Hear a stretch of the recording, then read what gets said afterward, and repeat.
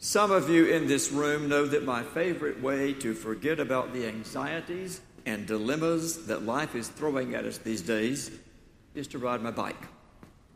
Sometimes it's on Fridays, most often on Saturdays, and when I can, on Sundays if I return home in time after a visit to a church.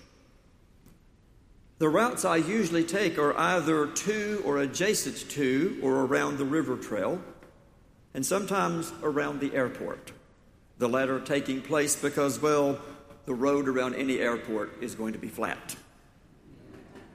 But for the most part, the rides are a lot of fun.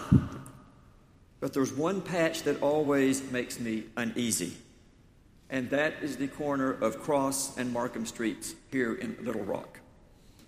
That's where the Salvation Army is located. And there are always people outside it, rain or shine, cold or hot. Some of them tucked under an overhead covering at a doorway, and others on the sidewalk with all their possessions on display. It is an assemblage of blankets and sleeping bags and rain tarps and clamshell food containers.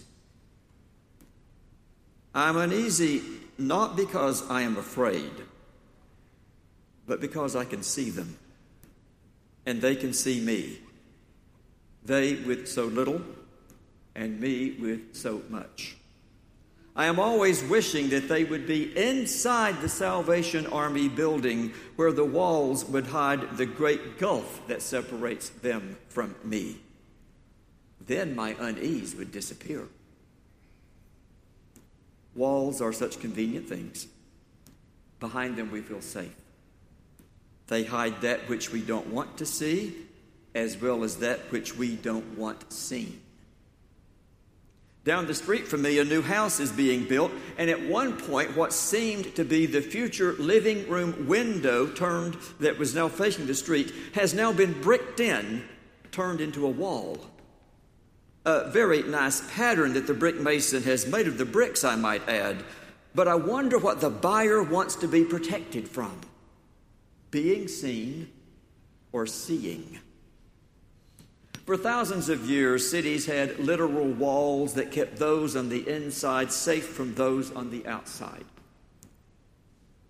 It is such a wall surrounding Jerusalem that Jesus and his disciples passed through as they entered the city amidst the shouts of a people who want something better in their lives than what those in power are willing to give. Listen carefully to that last sentence. People who want something better in their lives than those in power are willing to give. It had been a long and intentional trip toward Jerusalem for Jesus, taking somewhere between 1 and 3 years if we trust the narrative of the Gospels. And what Jesus' presence inside the walls of the city does is to offer an uncomfortable vision of the future that those in power don't want to face. They want to keep their own kingdom safe from those who want something better. It is why, when the people shout that the king is coming in the name of the Lord, those inside the walls tell Jesus to command his followers to shut up. And did you notice what Jesus says in return? If these were silent, the stones would shout out. In the Gospels, the words attributed to Jesus are often a play on Old Testament themes. In this case, the reference to stones shouting is to the book of the prophet Habakkuk, whose writings, although relatively old at the time, were looked on in the era just prior to Jesus as commentaries on the life of the contemporary community and the occupying Romans. As usual, Scripture is not historical relic, but current commentary.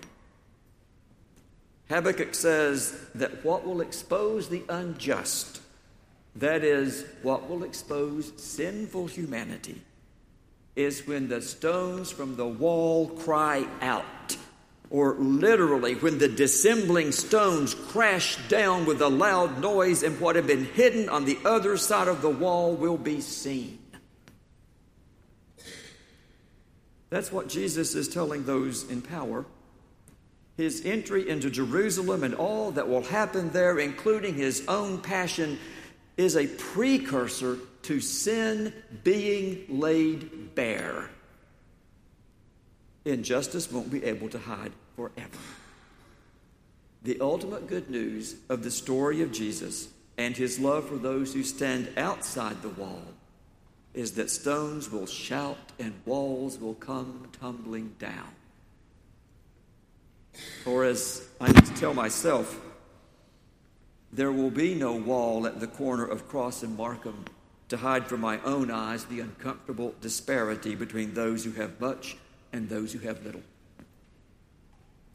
It is ultimately impossible to remain blind to the plight of people found unacceptable by those who use their power to their own advantage.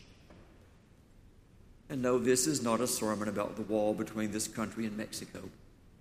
It's a sermon much closer to home about what is blind and what is insightful in our own lives. That's what the Sunday of the Passion and Holy Week are about.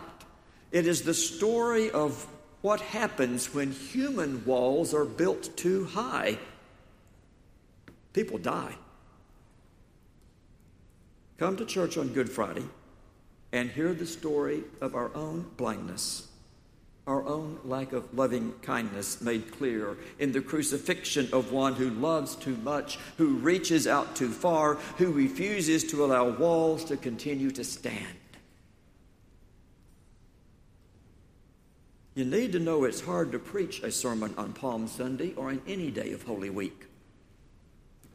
The reason is that for most of us Episcopal preachers, we were taught that sermons need to focus on metanoia, that change in orientation, that turning around that comes when we realize what the good news of resurrection is about. For many of us preachers, metanoia ends up meaning discovering happiness, or more generically, feeling good about ourselves, as if we've made a discovery in therapy. But the good news refuses to be focused on how we feel about ourselves.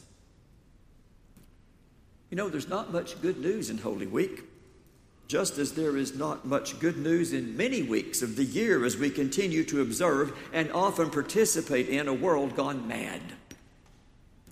I'll be honest, I am not certain when stones will shout or when walls in this society will come tumbling down, or when everyone will be seen as a child of God. Way too many of us love walls and prefer silence. But all the same, we wait and we hope. There is even hope in what we will hear in the Good Friday prayers, that people might seek justice, that the will to serve will be stirred up in our hearts, and that our very hearts will be opened. And I am hopeful that there is at least one more stone that will shout.